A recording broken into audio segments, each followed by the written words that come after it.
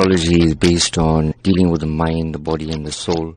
Because I'm a universal astrologer, so dealing with people would obviously be something that wouldn't be a religious matter. It would be more for universal humanitarian matter. So I believe that the soul doesn't have a religion. Astrology is more about guidance.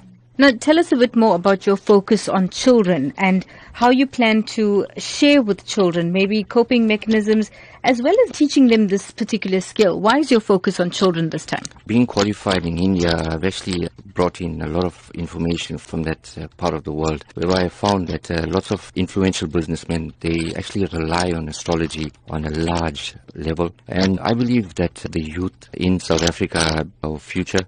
And if we give them a better understanding about themselves, not around us, we don't want to know anything around us. If we understand ourselves from within, we'll be able to adapt to the surroundings. From a teaching aspect in terms of astrology, I would actually advise them about character analysis, personality traits, more importantly about bringing out the best kind of qualities in them that will actually help them to grow and to become future leaders.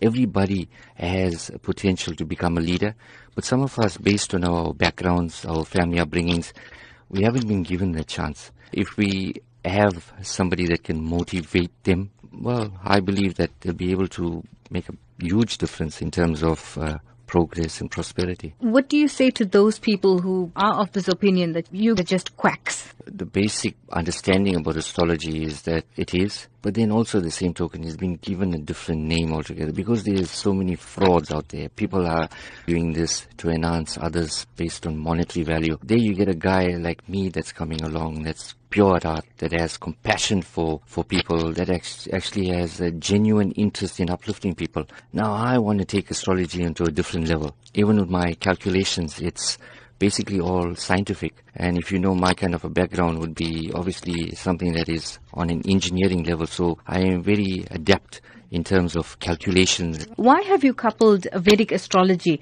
with life coaching? From an aspect of mind, body and soul, I think it's very important that if our souls are nurtured based on our upbringings, our bodies shine. Then the mind automatically thinks.